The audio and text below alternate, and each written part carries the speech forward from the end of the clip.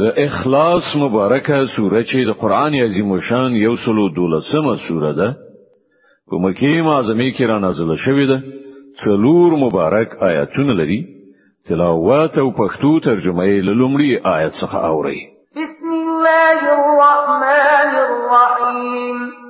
د الله په نوم چې ډیر زیات مهربان پوره رحم لرونکی دی قل هو الله احد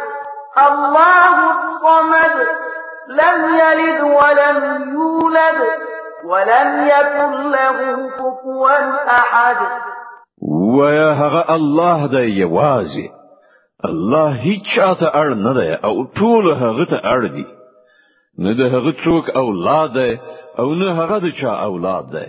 او هیڅ څوک د هغه سیال نشته